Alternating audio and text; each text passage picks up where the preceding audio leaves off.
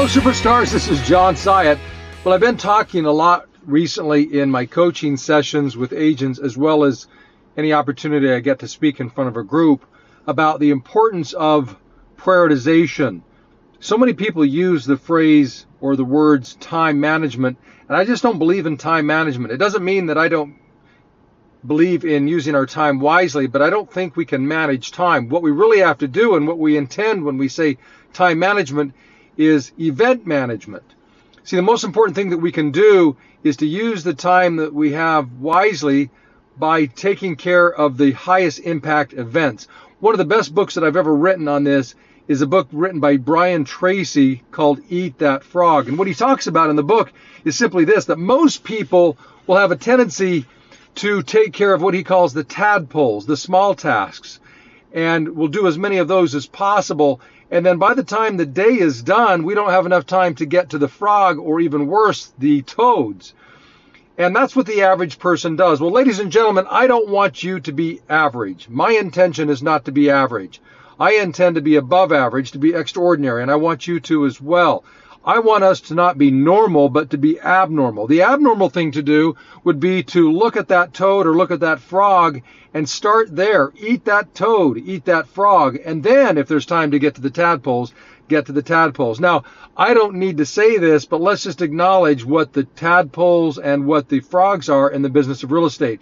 We all know, if I were sitting with any of you one-on-one and I were to ask you what is the toad or the frog in the business of real estate, I think we would both agree that the answer is prospecting. Prospecting is the toad or the frog.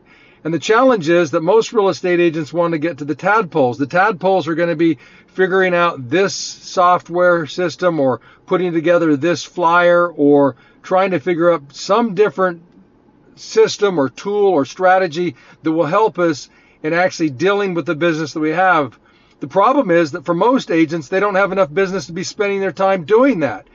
Look, the first thing that we need to do is figure out how to get a lead. The second thing we need to figure out is how to convert the lead to a client. And then the third thing we need to do is to figure out how to work with the client as we get them into escrow.